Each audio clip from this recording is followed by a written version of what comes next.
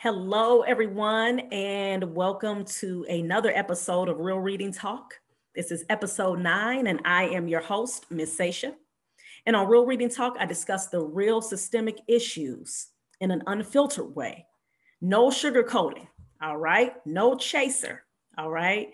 The real issues when it comes to the low levels of literacy in the Black community and the ways in which we can combat these issues. And again, like I said, this is episode 9. I said nine. And I'm just going to get right into it, okay? Right on into it, y'all. Now, this is something that, this is a conversation that I had with a tutor. This was a few months ago. I was in a tutoring program. It was like some sessions that a tutor put together for other tutors who were either just starting their tutoring business or they wanted their tutoring business to grow. And so I joined this program. And she had like different like segments of the program. Like, for example, she had the part where she was trying to help that tutor develop a growth mindset. She also had the part where she was teaching us about marketing our business. She also had the part where she was showing us how to set up a website. All right, so the program, I definitely believe I benefited from it. And it was great. And so, but it was one part of the program in which she had us talk about who our target audience is when we're thinking about who it is that we are tutoring. And, and of course, when you know your target audience, you also have to make sure that you have in mind what skill sets that you have.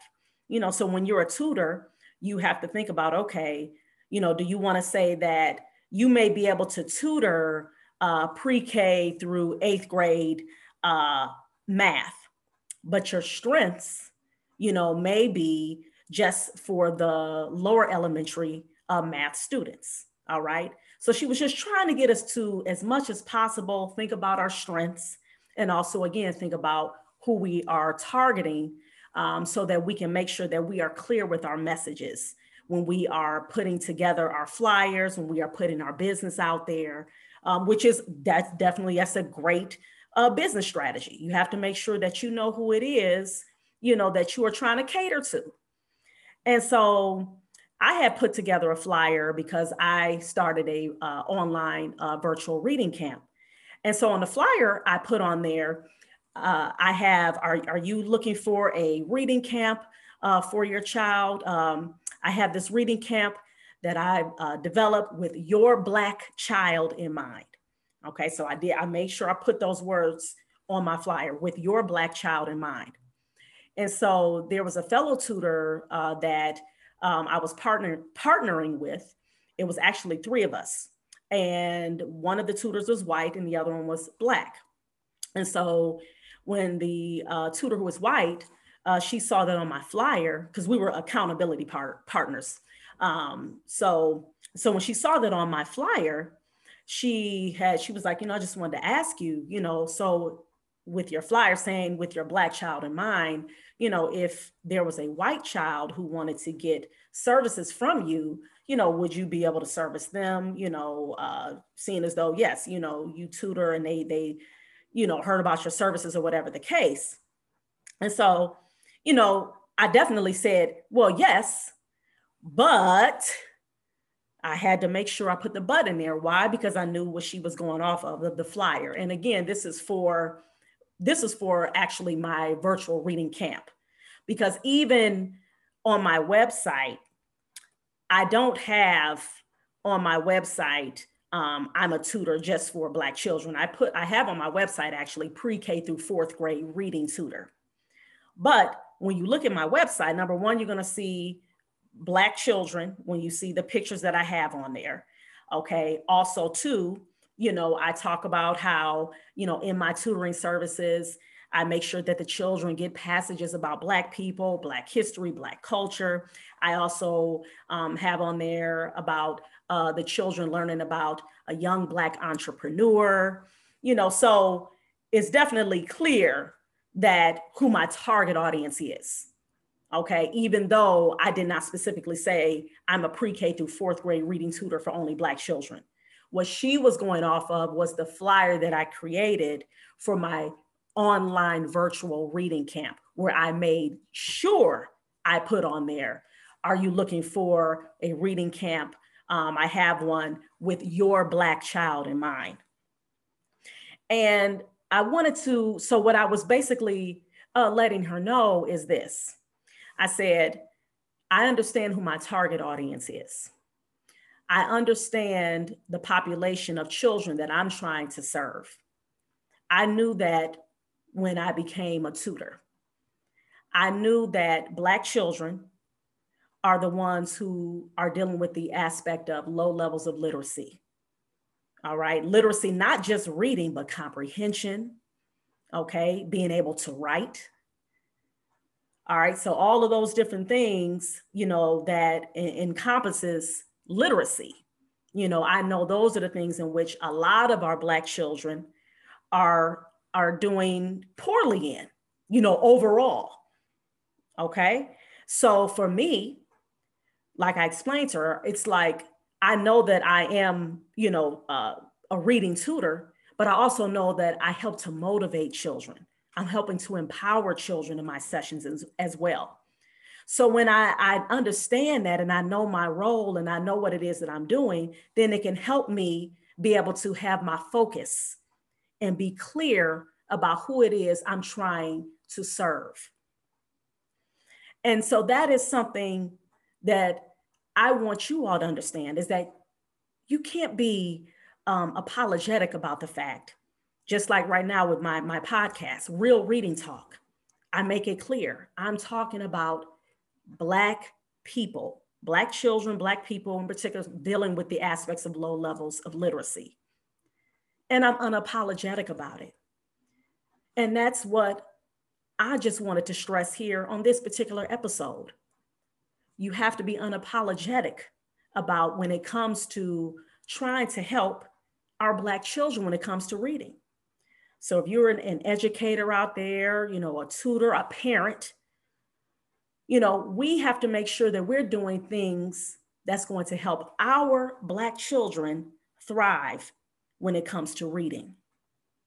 Just like, for example, like I said, in my tutoring sessions, I know that there are low levels of literacy, but I also understand too, that our children, they don't know a lot about Black people who have done great things. They don't know, they don't know a lot about entrepreneurship, and in particular, Black young entrepreneurs. So when I'm putting on, when I'm putting together my tutoring sessions, and then when I have on there the young brother, Mosiah Bridges, the name of his business is Mo's Bows. He's that brother, that young brother who started at a young age making bow ties. And then he actually had contracted with the NBA. And then the kids are like, oh, wow, they never heard of him. I'm like, yeah, he's young like you. He's Black like you. And then I service, majority of my students that I tutor are boys. So I'm like, yeah, he's a boy like you. Yeah, he's connected with the NBA, but look what he's doing. He's making something, he's makes bow ties. And so they contracted with him so he can, so when you see a lot of them wearing bow ties, they got those bow ties from Mosiah Bridges, Mo's Bows, that young Black entrepreneur who started a business at a young age. Or when I show them the picture of Corey Niebs, a young African-American boy who started his own cookie business. Or when I show them the picture of the one young lady, she started a business where I think it's called a Black Butterfly. And her name is escaping me right now. Oh my goodness. But she made a box, really pretty box. She made it for girls. And then she had one for boys as well, where they can get a book, buy a Black author in their box. They can get some little, things that girls like to wear, little jewelry, little things like that is very, feminine and everything. So when you have the students who are able to see that, again, I know what I'm doing. I'm empowering them. So I'm doing that with a purpose. So I'm not just in my sessions, we're just going over, sight words and grammar and punctuations and, and that's it, that's what's going to help. No, because I know I know what it is that our Black children need. They need upliftment. They need empowerment. They need education. They need to be motivated to read. And so once again, like I said, when you know your target audience, when you know your focus, and you're clear and you're unapologetically clear, then you're able to better serve whoever it is that you're trying to serve. Just like, for example, if you go to, and then another thing with that I wanted to say too as well, there is a saying, and I hate, and I'm trying not to mess it up, but basically in a nutshell, on my flyer, I was clear. Okay. Like I said, for the reading camp, I said that I have created this program with your Black child in mind. But think about this. You have places to where you've gone or you've seen, whether you've gone to the mall or you've gone out or whatever the case may be. And there's some places in which they did not tell you that you had to have a lot of money to go and buy their product. But when you go in that store, what's already known doesn't have to be said. When you go in that store and you see them price tags saying $500 and more, you looking at all the merchandise and you don't see nothing under $500. I didn't say $5. You didn't see nothing under $500. One or two things are going to go in your head. Number one, you're going to say, oh, I got this. Yeah, I'm good. I'm in the right spot. Or you're going to say, I'm going to go ahead and turn myself around and exit out. Now, they didn't put the sign on the door saying, if you don't have $500 or more, then you can't shop here. No, they didn't say that. Not at all. But best believe you got the message. Okay. When you went in there and you started looking at all them doggone prices, you was like, oh, snap. I think yeah, I'm gonna go ahead and I think I left my wallet at that. Yeah. Yeah. You might want to go ahead and exit. You're not going to go in there asking, excuse me, do you all have a layaway plan? And you see them prices at $500 and up. You gonna think twice about asking about a layaway plan. Okay. Can I see the sales rack? Nah, you ain't gonna do that either. Because you already see what it is, the culture that they were providing in this store. That culture was saying, upscale, you better have money if you up in here. Okay. But again, like I said, that's not something that they didn't put a sign out saying that, but it's already said without it being said, because you see the prices, you see how the store is set up. Okay. So again, like I said, I was clear on that flyer, for a reason. Why? Because I felt as though I said, you know what? I wanted to make sure that I let the people know who I'm targeting. Hey, look, I know what you're looking for. I know you're looking for your child, not just to just get the basics in reading. You want to help motivate them to read. I know you're looking for your child to be able to be inspired, to learn about their history. You know how I know that though? Because see, the people that I target, I have a relationship with those people. I have a relationship with my Black brothers and sisters. I've talked to parents. I've talked to kids. I've seen their eyes light up when I would talk about different Black people inventing this, or, talk about African civilizations having that, or this Black entrepreneur, or teaching them about different financial literacy terms and talking to them about entrepreneurship and how all of this stuff is related to reading. I see how their eyes light up. I've talked to parents and had those conversations when I talked to parents in schools when I was substitute in the schools. And they would talk about what the things that are missing in these classrooms. Our kids get tired of being in a classroom, being made to sit down, be still. They cannot even express, what things that's on their minds in terms of what are their interests. The things that, they're tired of learning about George Washington and Thomas Jefferson and all these different white folks who done absolutely nothing for Black people but dehumanize Black people, steal from Black people. And they're learning about how all these white people have done some of the greatest things on earth.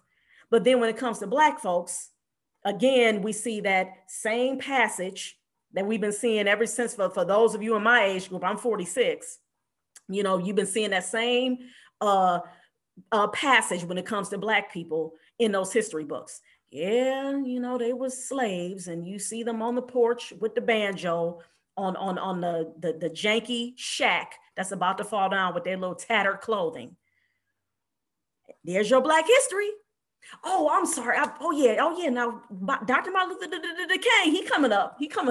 He about to save you. And then, afterwards, then Obama, he's saving you too. What I'm saying? That's pretty much, our Black history. They're gonna talk about George Washington Carver. You got to talk about him. So they want to make sure that our Black children are learning that they were always in a deficit, meaning they were always behind. All right. We didn't invent nothing. Okay. So these are the things in which they want to make sure that they focus on. And we never fought back. So you're not going to learn about the Stono Rebellion. Okay. Which was a rebellion where, one of the biggest slave revolts that happened. You're not going to learn about Nat Turner, Denmark Vesey. Okay. The one sister, I just learned about her last week, Beth Rue. Okay. This was an enslaved woman from Ghana who led a slave revolt. Okay. So these are the things I know that I'm going to have in my sessions. So again, like I said, yeah, that white child, they come on in, they want to. but yeah, when that parent, when they want to know, oh, I would like to see, how your sessions go. and I get to talking about, yes, talking about, oh yeah, I want to, go over this reading passage, talking about Mansa Musa.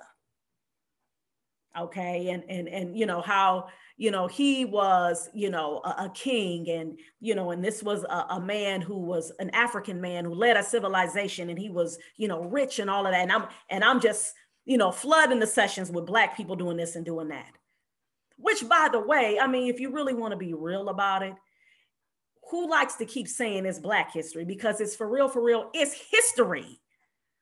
It's history. This is what happened in history. So it's like, because again, when it comes to even just saying Black history, it's almost like you got the real history, then you got that Black stuff on the side. No.